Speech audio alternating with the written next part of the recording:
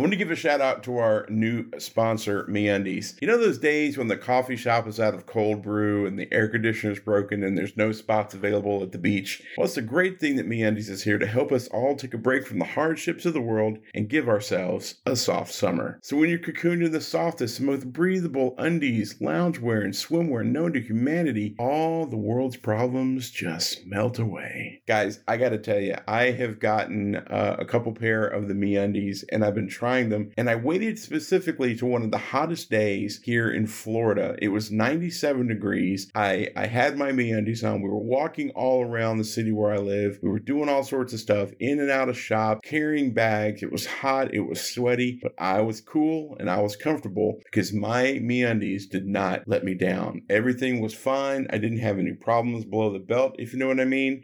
Everything was awesome, nice and cool. I was a happy camper. Folks, you know summer can be sweaty, but our butts don't have to be, because MeUndies light and breathable micromodal fabric will keep you comfortable and cool all summer long.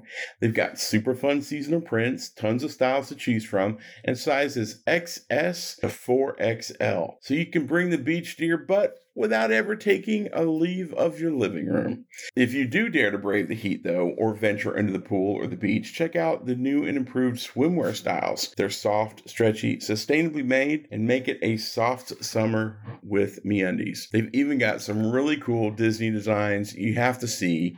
We've got some socks. We've got some other things that are Disney themed. They're amazing. So MeUndies has a great offer for our listeners. For any first-time purchasers, you get 15% off. If you sign up for their free-to-join membership, you can apply that 15% off their already discounted membership price. To get the 50% off your first order and 100% satisfaction guarantee, go to MeUndies.com/DPP for Disney Parks Podcast.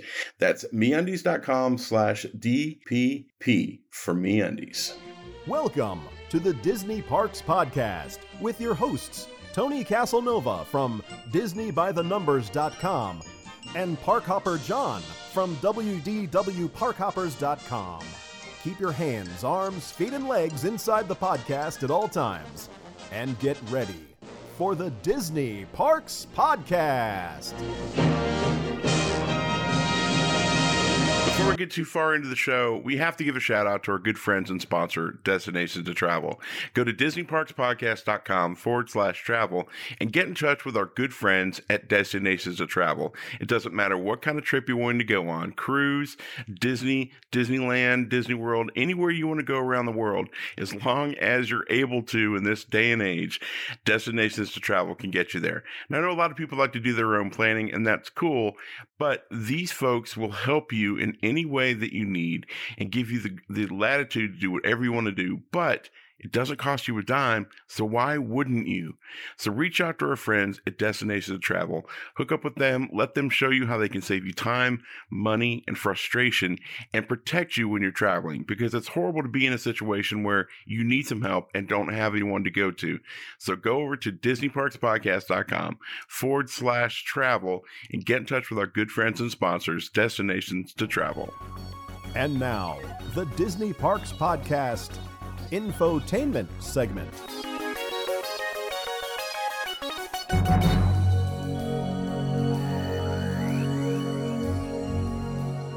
Well, you will most likely recognize our guest today as the voice of the Hollywood Tower of Terror Hotel. In fact, NBC said he is, and I'm quoting now, the only voice artist recognized by the Rod Serling estate. He's done a ton of other voice work for Disney as well. Ladies and gentlemen, we are going to welcome Mark Silverman to the show. How are you doing this night? Well, thank you. I am very honored to be on your program. Right off the bat. That's great. Well, yes. Well, it's great to be here. Thank you. Well, yeah. Thank you. I'm so glad I did my yearly. I am extremely acrophobic, so that attraction is not my favorite because I hate the fear of falling. But once a year, I make myself ride it for my wife's sake mainly. And so we rode it 2 weeks ago. And I had no idea that we were interviewing you tonight, so that's even better. So I've got it fresh in my mind. The terrifying parts I've kind of put back in that place that I talked to with my counselor. But it's such. I'm glad you made it through. That's Thanks, I appreciate that. We didn't go into the 13th dimension or anything. It was great. Wow. It's such an amazing attraction, and what outside of all the ride itself. Just the queue area that features your voice and Rod Serling, and the way they intercut the acting, the voice, and the video, the not the B-roll, but the storytelling behind it is so incredible. For someone who does a lot of editing, to see how that was put together was masterful. Wow. Well, thank you. I know. I think we baffled people for 25 years now. Yeah. It's put together so well that I mean, you really think Rod Serling's talking about the Hollywood Tower Hotel? Yeah. Right. It is a very good illusion. Yeah, it's I know. There's one thing. Sometimes people say, "Look how Disney had to remove Rod Serling's cigarette from the pre-show," but that isn't true. He didn't smoke in the original clip. Yeah. Wow. What do you know? What clip that is that they're showing us? It's from "It's a Good Life." That's the one of the little boy that wishes you into the cornfield. Huh. Ooh. That's a great episode. And he's originally standing in front of a map of the United States. And so and there's a little blacked out spot from where all the states have been blacked out except for the area where this little kid lives, because he magically made all the other states disappear. And Rod Serling is in front of that map, and he says, "This, as you may recognize, is a map of the United States, and there's a little town called Peaksville." And so it just, for the Tower of Terror, became, "This, as you may recognize, is a maintenance service elevator." You know, with all the magic of editing, it was done so well. Right. Jeez. Right. So this is going to be a weird question, but what came first, you doing the voice or you being a fan of The Twilight Zone? Well, if I'm a real big fan of something, I end up doing the voice, which is strange. Like, I became obsessed with the show Get Smart when I was a little boy, when I was like 12. Right. So I would go around talking like Maxwell Smart, Agent 86 of Control. That's all I would talk like, you know. Right. And then around that same time, Rocky came out. Oh. How you doing? It's me, Rocky Balboa. I can't see nothing. Got to open my eyes. You know what I mean? So I started talking like everything that I like. And then, you know, I love Twilight Zone. So I would go around speaking like Rod Serling. But I never really took that seriously, the Rod Serling bit. And then, I became a voice actor. And around, 1993, I got a call. They were looking for a Rod Serling voice for a new Disney attraction. And that was that. Wow. Wow. Is that when your Disney journey began, that phone call? Well, that was my first Disney voiceover job ever. Wow. But I was, obsessed with Disneyland and Walt Disney World years before that, to the point where I would smuggle in my little cassette recorder and record the rides, and then come home and practice all the different voices on all the various attractions. And then I became the voice of a ride. I mean, it all just happened so perfectly. Wow. Yeah. So do you still have any of those? I'm assuming they're cassettes. I do have a lot of the cassettes still. Wow. That'd be fun to listen to. I got to put them on CDs, I think. Yeah, or digital media, something. Yeah, right. I know. I have so many tapes. Most of them still play. Right. But, cassettes for 40 years old, and they still play a lot of them. Yeah. And then what was interesting is on the opening of Tower of Terror, I had my tape recorder with me and recorded my own voice. And the circle has come complete. Yeah, pretty much. That's exactly right. I think if you asked them, Mark, they would have sent you a recording. You probably didn't have to do it on the cassette. Yeah, but I wanted to record my first experience on the attraction. Oh, yeah. Okay.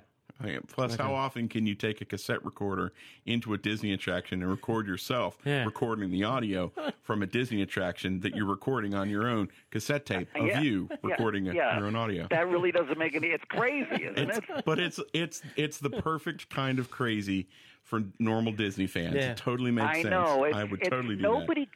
Everybody that knew me growing up and knew how obsessed I was with Disneyland, they couldn't believe that I ended up narrating a Disney ride. It just was too perfect. Yeah, that's good. That's the way it's supposed to be.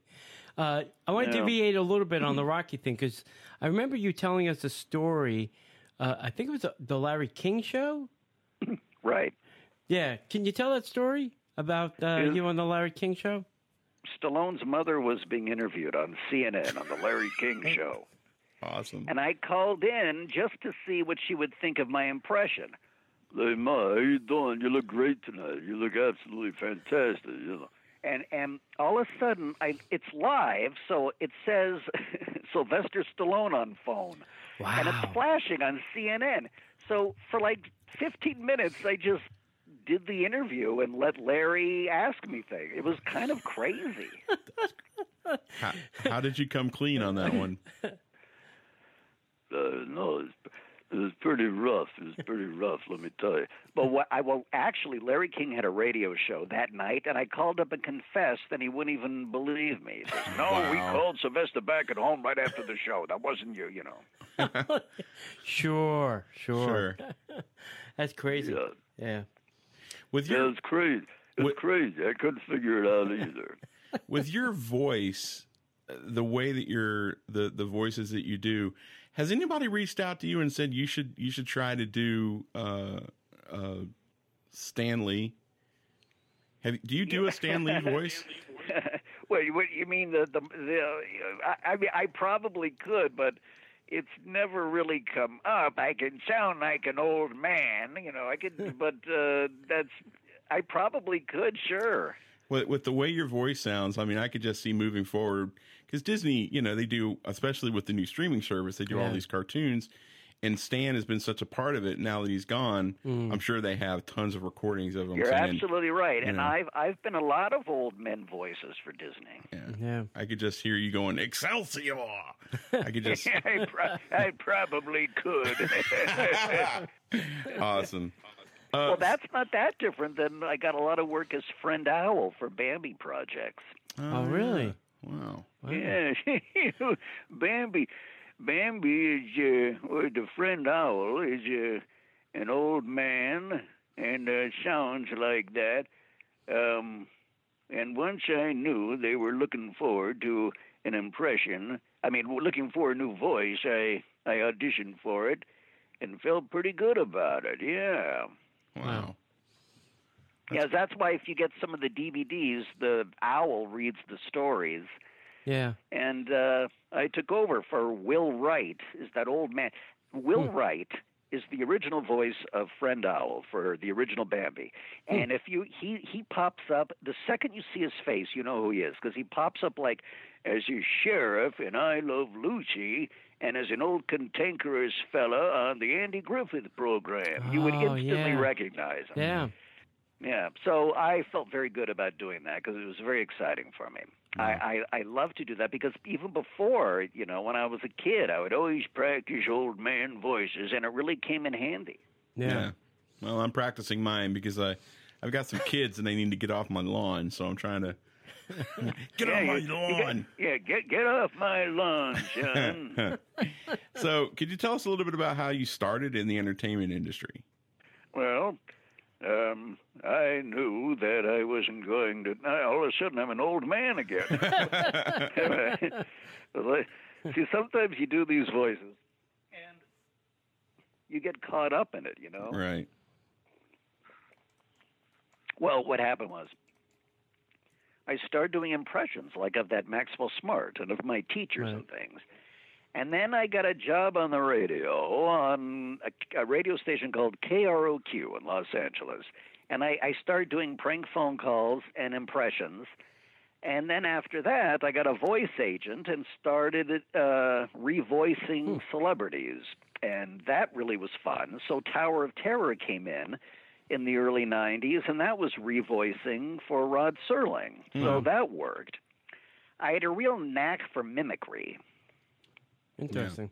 Actually, the last movie that Walt Disney personally supervised, called The Happiest Millionaire, I was brought in when they restored that movie, and I had to revoice Fred McMurray. Really? Oh, wow. Yeah. Wow. Because when I would watch My Three Sons, I knew there was a certain way that Fred McMurray spoke, and Uncle Charlie, Chip, Robbie, and Ernie, he has a very breathy voice. So this audition came up, and I thought, nobody probably was as weird as me going around talking like Fred McMurray as a little boy, So they had the audition, and I knew I was going to get it. And then, 2 days later, the phone rang in the morning, and they said, "They want you at Disney Studios to be the voice of Fred." And it was like the only job ever that I knew for sure I would get. Yeah. Wow. Yeah. When you were starting in the industry, who were some of your people that you looked up to? Well, of course, any voice guy, especially anyone that does voices for Disney, you're crazy about Paul Frees. Oh, sure. Yeah, definitely. You're crazy about Paul Frees. And now the talent with the talented hands of the sculptor and the many artists at the Walt Disney Studios, we bring you great moments with Mr. Lincoln. You start doing those kinds of things. Right. Wow. And then one thing leads to another. But yeah, it would definitely Paul Frees as far as voice people. Right. And, Rich Little, the impressionist, did some that were incredible. Oh, yeah. So it really inspires you, But then, you want a lot of your favorite actors you want to sound like. Mm-hmm. Like, I loved Pacino. And one of my first big revoicing jobs was for Universal Studios. I had to go in as Al Pacino, and I had to revoice Al Pacino for a movie called Carlito's Way. Oh, yeah. And back then, in the early 90s, they showed more movies on regular television, but you couldn't have the cuss words on regular television. Right. So I would have to go in and watch his dialogue and then repeat the dialogue, but put in more family-friendly words. That's why if you watch the version I did, Al Pacino keeps telling everybody, "Forget you, forget you, forget you," but he's saying something else. Yeah, I'm sure. Yeah. Oh, wow. Wow. I can't even imagine trying to do Scarface. Well, I actually auditioned for the Scarface when they dubbed that too. Oh, really? And it actually Al Pacino came in and dubbed himself. Wow. Which, if you watch that, they came up with some very clever things. I can't say them on this interview, but they're amazing. Yeah. How they even got that on TV, that should have gotten them an Emmy itself. Right. Wow. Right. I was a big fan of 2.5 Men, and I listened to this interview with Chuck Lorre, who was the producer and writer, and he said that they taped 2 versions of the show. One with stuff that they knew they would get past the censors, and then stuff they thought was questionable, but they wanted to put in front of the censors to see if they can get any of it through. And I see. Right. Yeah, and he says a lot of times they would take the stuff that would make them cringe to put past the censors, but the censors were like, "Yeah, that's fine. You can use that." Well, yeah, you never know that's pretty funny. I can understand that. Yeah. They wanted to cover themselves both ways. Right, there. right. So they would shoot it with 2 different versions, and then if the censor said no, they said, "Oh, all right. Well, we have this version over here." That's funny because sometimes they do that in the movies. Like they'll shoot it the R-rated way, and then they'll do the same scene and have the same actor just say, "Darn you," Yeah, right. It's interesting. I'm sure it's a lot of time-consuming work too, on top of it all. Also, yeah, when I did the Al Pacino job, I was there at 8 in the morning and left like at 7 at night, and that was like one of the most grueling days I've ever had on doing a voice. So you're just like exhausted. Yeah, you've got to follow Al Pacino's, you got to follow his body language and the way he's going for the entire movie. And he's really, and a movie could take like 2 months to make, and this you had to pretty much do in like those hours. So it's like relentless. It was exhausting. Yeah. Wow. I'm surprised they didn't break it up over, a couple of days. I know sometimes they do that, but they don't like doing that because then they have to pay you the whole rate again. Oh. That's right. But actually, it wasn't terrible. But if you, the hardest thing on a lot of voice actors will tell you is when you do video games and it's like a war game and you have to yell and scream in agony for every possible way the game can go. Right. I won't do those kinds of things, though. I did it once or twice, and it's just not something I want to do again. Some people are expert screamers, and it doesn't bother them. I'm not one of those people. Yeah, yeah. I know Bill Farmer was saying that when he does Pluto, the Pluto voice, it kind of strains his voice from, barking and growling and, making all those sounds. See? Yeah. Of course it would. Yeah. And, yeah.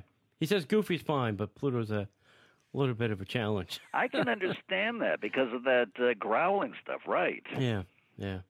So what are your top favorite impressions that you do? I would say, definitely Rod Serling. Maxwell Smart. Uh-huh.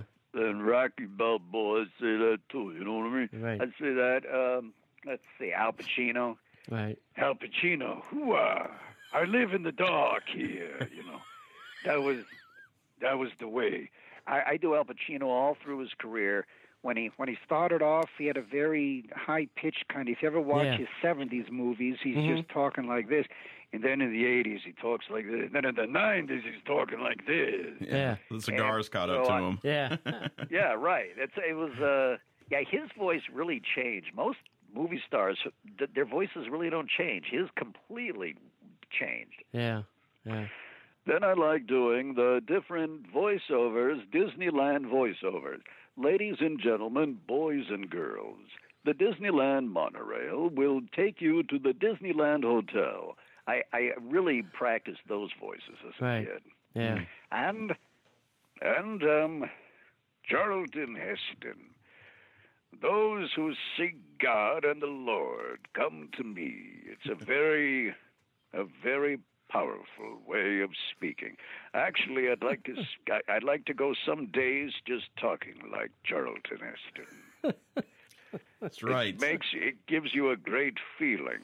The sandpits have stiffened my knees, Royal One. I like to go up to women and say, "Your scent is sweeter than all the wine of Babylon." How's that work out for you? Sometimes it works. It depends if they've seen the movie.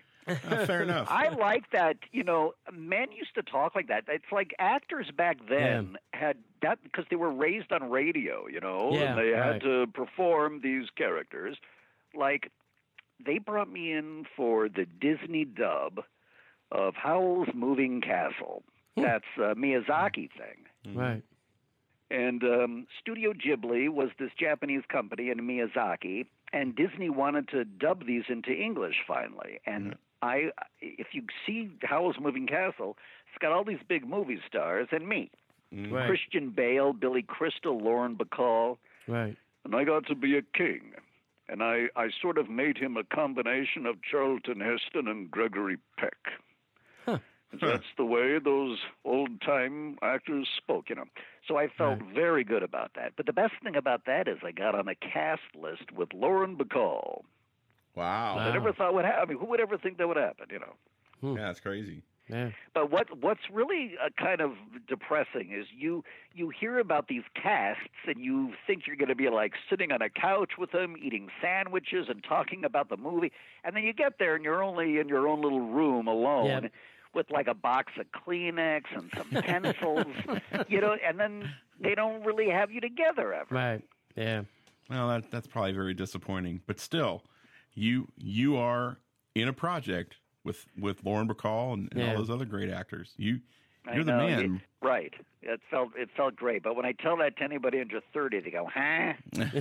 Who's that? I know Christian Bale. Yeah, right. Thanks. I appreciate that. But that was great, too. It was great to be in something like Christian Bale. I mean, that guy, he's unbelievable, you know. Yeah, he's done some things. I think he's got a bright future ahead of him. I think so. It's funny doing this. It's funny being on this end of the interview because I'm the one that always breaks into silly voices with Tony. I am goofy, and I was the kid that had the tape player, and I would do my own radio shows, and I would always do that kind of stuff, and I go into silly voices with Tony all the time. So it's fun to be on the other end of that, where I don't have to do that. I can be on the receiving end of the cool stuff. So that's right. That's nice. That's right. I'm enjoying myself very much. Thank you. Thank you.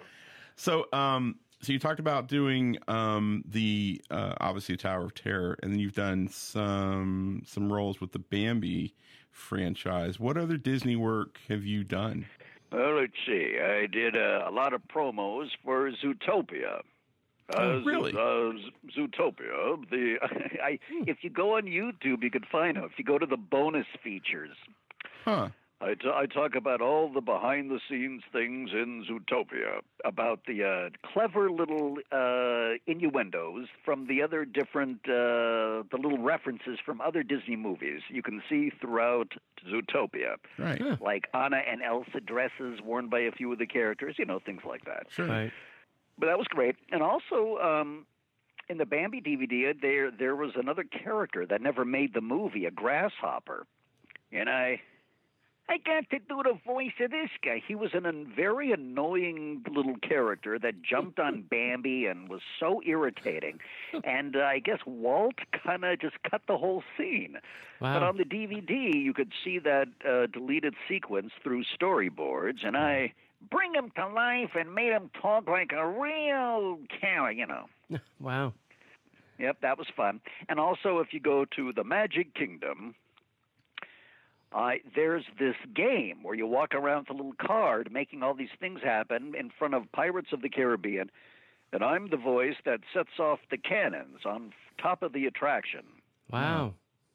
I play a very fancy Spanish soldier that I base the voice on Ricardo Montalban. And I yell, "Fuego!" And the cannons shoot off the top, and it's very exciting. And the voice comes out of a helmet. So if you see this helmet sitting in front of the attraction, right, and you wait for someone to put a little card in front of it, some kid, you'll hear my voice blast out. Wow. Yeah. I haven't played that game in a long time. It's been a while. Pirates game. So we have a theory, Tony and I think you can probably answer the theory whether it's true or not. If you go and you watch, any Disney movie or TV show in the last 10 years, you'll start to see the same actors over and over and over and over again. The most recent one was Natalie Portman is going to be doing the voiceover work for the new Disney nature movie. Dolphins at the Reef or Dolphins at the whatever. Yep. So we have a theory, and the theory is once Disney, and I'm going to try to say this the nice way, once Disney gets you in their circle of friends, Tony likes to say gets their claws into you, but I'm going to say it nicely. Once you start doing one thing for Disney, then they keep using the same people over and over again. Is that accurate? Is that happening a lot? Well, it's kind of been like that for a while because, I'm friends with Peter Renedade. You know who that is? Oh, that name rings a bell. No. Peter Renedade is the voice of Henry the Bear in the Country Bear Jamboree. But he was also the voice of Lincoln at Walt Disney World, and you can see him, and he pops up in various 1970s The $1 Million Duck and Herbie Rides Again. You'll see these same guys pop up. Right. But that's kind of the way the business has always been. Even the old Universal monster movies, you'll see the same extras and people pop up in these things. Yep. Just easier that way, I guess. Yeah. It's once you're in the family. Yeah. Well, I think back in the day, the studio actors were under contract to, MGM and, all those studios. And They taught you how to, act and dance and walk and, smoke your cigarettes and all that kind of stuff. Right. Yeah. Yeah, right. Tap dance. Yeah, and sing everything. Yeah, they taught you everything. That's great. Hey, Mark, I know Disneyland, which is, obviously close to where you all go, but how did you feel that they were turning the Tower of Terror into Guardians of the Galaxy? Well, obviously, I wasn't thrilled about that. Sure. Sure. But, they did what they had to do. I still go to Disneyland and love it, and I'm just happy the original Tower of Terror still stands nice and healthy at the Hollywood Studios. Yeah, yeah. I don't think that's going anywhere. No, I don't think so. I figure since it's a classic and it's been there 25 years, it sort of glues it there. Yeah, yeah. Well, I mean, it's an incredible attraction. It scares the bejesus out of me. But Tony seems to like it. I love everything except sitting down, plugging in, and then once I know that I'm actually in the vehicle part that picks up and drops you and bounces you like a ball, that's the only part where I'm like, I really can't stand it. Everything up to then, the amazing effects, all that great, it's phenomenal. It's just the dropping. Thank you. Well, but being that the drops are randomized, you really gotta go on several times to appreciate that, because you can't even physically brace yourself for the drop, because you might be shooting straight up, or when you don't know what's going to happen. Oh, I know. Yeah. I know. Yeah. But it seems like I'm always really. I'm sorry. Go ahead. I apologize. Oh, I was going to say the theming of that ride is about as great as Imagineering has ever done. I mean, it's extraordinary. Yeah. It's always something a little different. Yeah. Always subtle tweaks here and there. The cast members do a great job of keeping it fresh, even after so many years. They do. Yeah. Absolutely. Have you seen what they've done now at Christmas time to the Walt Disney World? Yeah. Where they project map. It's amazing that mapping thing really caught on, didn't it? Well, it did for Disney. Yeah. It's very cheery, I'll tell you. It's amazing that works, because I can't figure out where do you even have the projectors that would be able to do that. I don't even know. I know where they are in the Magic Kingdom for the Castle Show. There's, I think there's now 18 of them. They started with 16 and then they added 2 more.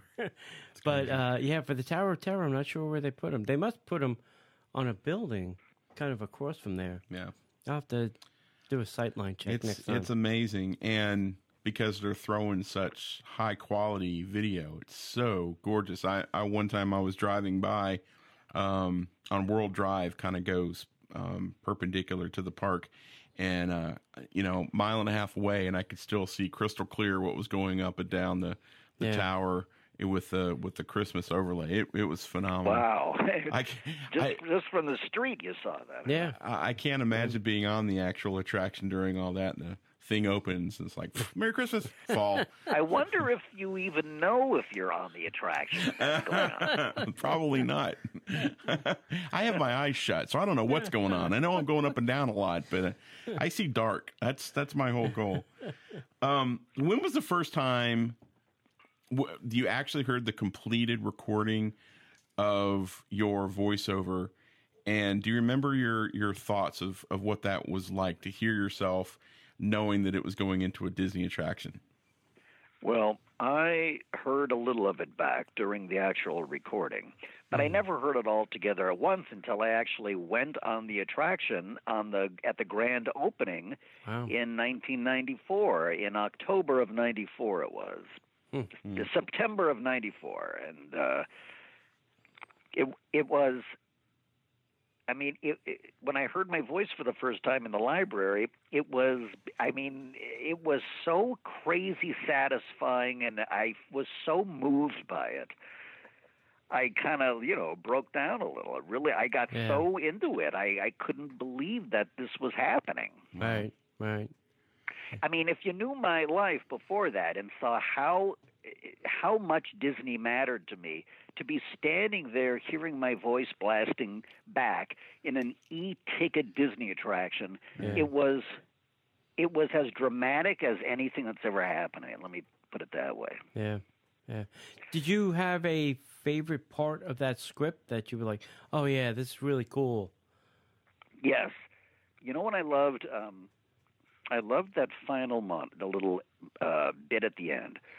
A warm welcome back to those of you who made it, and a friendly word of warning, something you won't find in any guidebook. The next time you check into a deserted hotel on the dark side of Hollywood, make sure you know just what kind of vacancy you're filling, or you may find yourself a permanent resident of the Twilight Zone. That's fantastic. I love that bit. Yeah. I love that bit that says, something you won't find in any guidebook, because there are a few episodes where Rod said something just like that. So it really felt like that's exactly what Rod Serling would say in this situation. Right, right. Yeah, and I do agree with you. I do like that part of the script as well. Yeah, and it's it's a great closing. Michael Sprout wrote that. Huh. The Imagineer, who was terrific to work with. It's great. The whole attraction, specifically, as a fan of the Twilight Zone, I was a fan because I grew up in the 70s, so I was watching a lot of reruns. Then the movie came out. I've not really bought into the new stuff that's coming out on the CBS All Access app, but as a fan of the Twilight Zone, to be able to sit there and look around the library and see all the nods to the classic attractions, and then now knowing where that specific scene that your voice appears with Rod Serling, and that's one of my favorite, if not scariest episodes to me. Wow. Just, it's such a nice touch. It's a, for me, I'll be honest with you, it's probably going to be the next thing. The only thing I'll be thinking about the whole time, because I did a check. My heart rate was doubled when I was standing in the line, but now I know that's that scene, and it's you, and we've talked. That'll help me get through it next time, Mark. Thank you. That's funny. Yeah, I'm glad I can help you with that. Yeah, I'm glad. Yeah. So, but you're right. That it's really neat, especially when you drop at the end and you're in the basement, and you could find all these little things that popped up in different episodes. Yeah, it's so good. Yeah. So, like the one-armed bandit, the slot machine from. Do you know that episode? No. The guy goes to Vegas with his wife, and she's playing the games, and he thinks it's stupid, and then he becomes absolutely obsessed with this one slot machine, and he can't stop putting quarters. He can't stop, and then finally the machine comes up to his hotel room, and he falls out the window and dies of fright. Wow. Yikes. He went crazy from the machine, and then you see it there, sitting there right in the attraction. Yeah. Wow. My favorite is the I cannot remember the name of it, but it's the Burgess Meredith episode where the last man on the face of the earth, or the last man. And he loves to read, and he finally gets. He loves to read. And breaks his glasses. Yep. That's not fair. No, that's not fair at all. That's not fair. The best laid plans of mice and men. That's right. And Henry Bemis. There you go. I think the broken glasses are in the they are. Tower of Terror somewhere. Yeah, they are. I point them out every time. My wife is tired of seeing them. One last. I know. When I was young, I bought an extra pair of glasses just in case that would happen. Smart man. It's a horrible thought. If I'm trapped in a parallel dimension and I got all the books in the world, and I'm alone, and I can read, but I break my glasses, I'm toast. Yeah. I'll go crazy. That's right. We understand that you go way back with Disney. We've talked about that. And there's one piece of the parks that you actually owned when you were just 14. Can you share that story with us? Wait, what? You lost me on that one. I think it has to do with Pirates of the Caribbean and water. Right. Oh, yeah. Whoa, that. Yes. I was so obsessed with Pirates of the Caribbean when I was 14 in 1978. I actually brought a little plastic bottle and took some water. And I had it for years, but it evaporated because it wouldn't last for 40 years. Yeah. But what was weird was you would smell the water, and it smelled just like the ride years later. That's awesome. Well, you could always go back and get another scooping. I know. I don't want people to start doing that, though. You know, the ride needs water. Yes, that's important. Yeah, can you imagine if everybody took a glass out? Yeah, that wouldn't be good. I love that ride, and I love when the water splashes you. I love that it really feels like it's kind of loose. Like it's not like you're just on a track. Like you never know what the water's going to do. It's unpredictable. Yeah. Well, the Disneyland version is way better than the. Well, the Disneyland version to me is the greatest Disney attraction ever created. I think. Yeah. It's a really big building. Amazing. Yeah. Yep, and the way that it retracts on itself. I mean, I still cannot figure out how they knew how to put that together in 1967. Yeah. It's pretty amazing stuff. Yes, but I look forward to coming out there in October. Perfect. So tell us about the event happening in October. Well, it's going to be it's wonderful. I can't believe this is happening, actually. Well, it's for the 25th anniversary. Wow. The 25th anniversary, and it deserves some sort of attention, but there's going to be a huge event, a nice little, desserts and some beverages, and there's going to be giveaways, and I'm going to be there talking about the attraction. Right. And it's going to be wonderful. We're all very excited about it. I think it's October 4th is what it is. Correct. Yep. October 4th. There's going to be a photographer there, we know. Like you said, desserts. I think a cash bar if you want some alcohol. And then everybody's going to get a special gift, too. So, right. They're going to get a special gift, and then there's a beautiful art piece being done. Yep. And they can go on the attraction with the actual voice of the ride, and this will be after park hours, so it's very special. Nice. It's really a great thing to ride that ride after park hours. Oh yeah. Yep. We rode it with the Disney Out Fan Club a long time ago, Mark, where they had turned off the audio track. Okay, no, I didn't know that. I would have done it live. You did? Oh, I did? Yeah. Did I really? Yes, you were. Actually, it was funny. You were sitting next to me, and we did it once the normal way, and then the second time, they actually turned on the lights and turned off the audio, and you were doing the audio for us live in the car. Wow. Yeah. That really, those things, I mean, that's a very rare opportunity to get to do that kind of thing. So it's extremely fun. Yeah. It'd be something that they should think about for this October event. You're absolutely right. Absolutely. How can we find out some more information about how to attend this event? More information? Well, you can, no, wait a minute. I don't know how to do that exactly. Do you have the information, T? Yeah.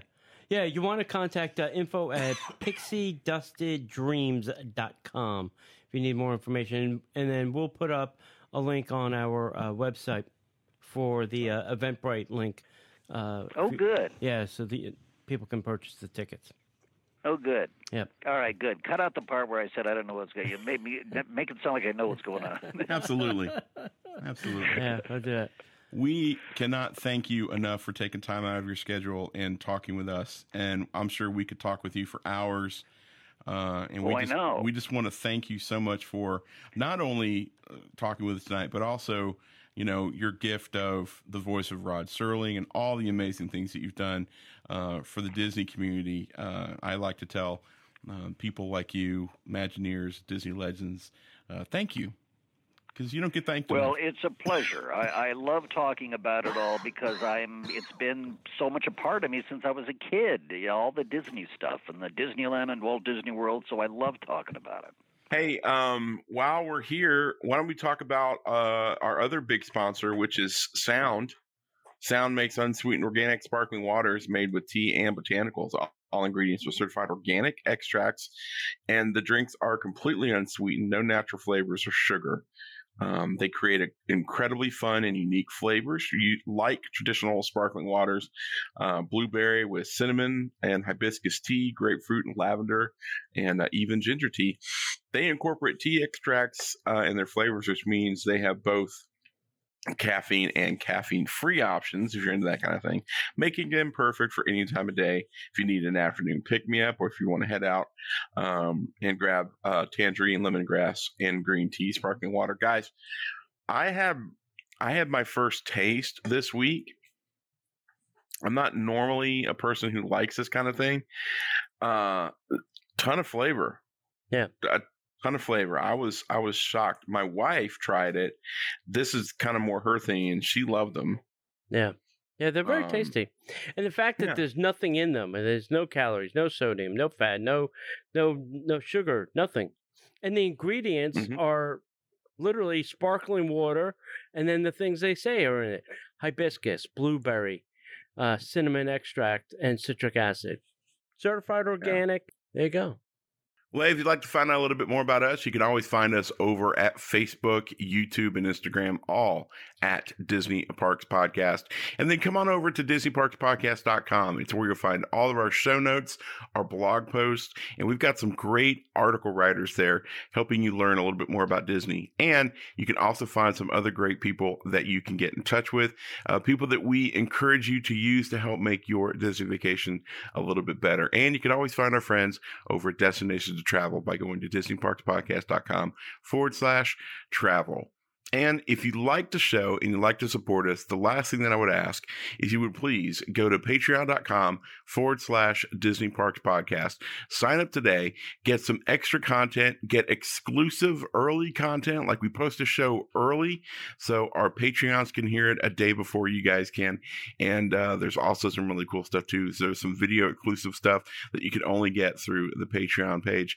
And we would love to see you over there. It helps us do some special things throughout the year. And it's a great way to get to know some other Disney friends from all across the world. So go to patreon.com/Disney Parks Podcast and become a Patreon today. And for Tony, my name is Park Hopper John. We are Disney Parks Podcast. And if we don't see you online, we'll definitely see you in the parks. The Disney Parks Podcast is not affiliated with the Walt Disney Company. All Disney parks, attractions, lands, shows, event names, etc. are registered trademarks of the Walt Disney Company. Like a bolt out of the blue, fate steps in and sees you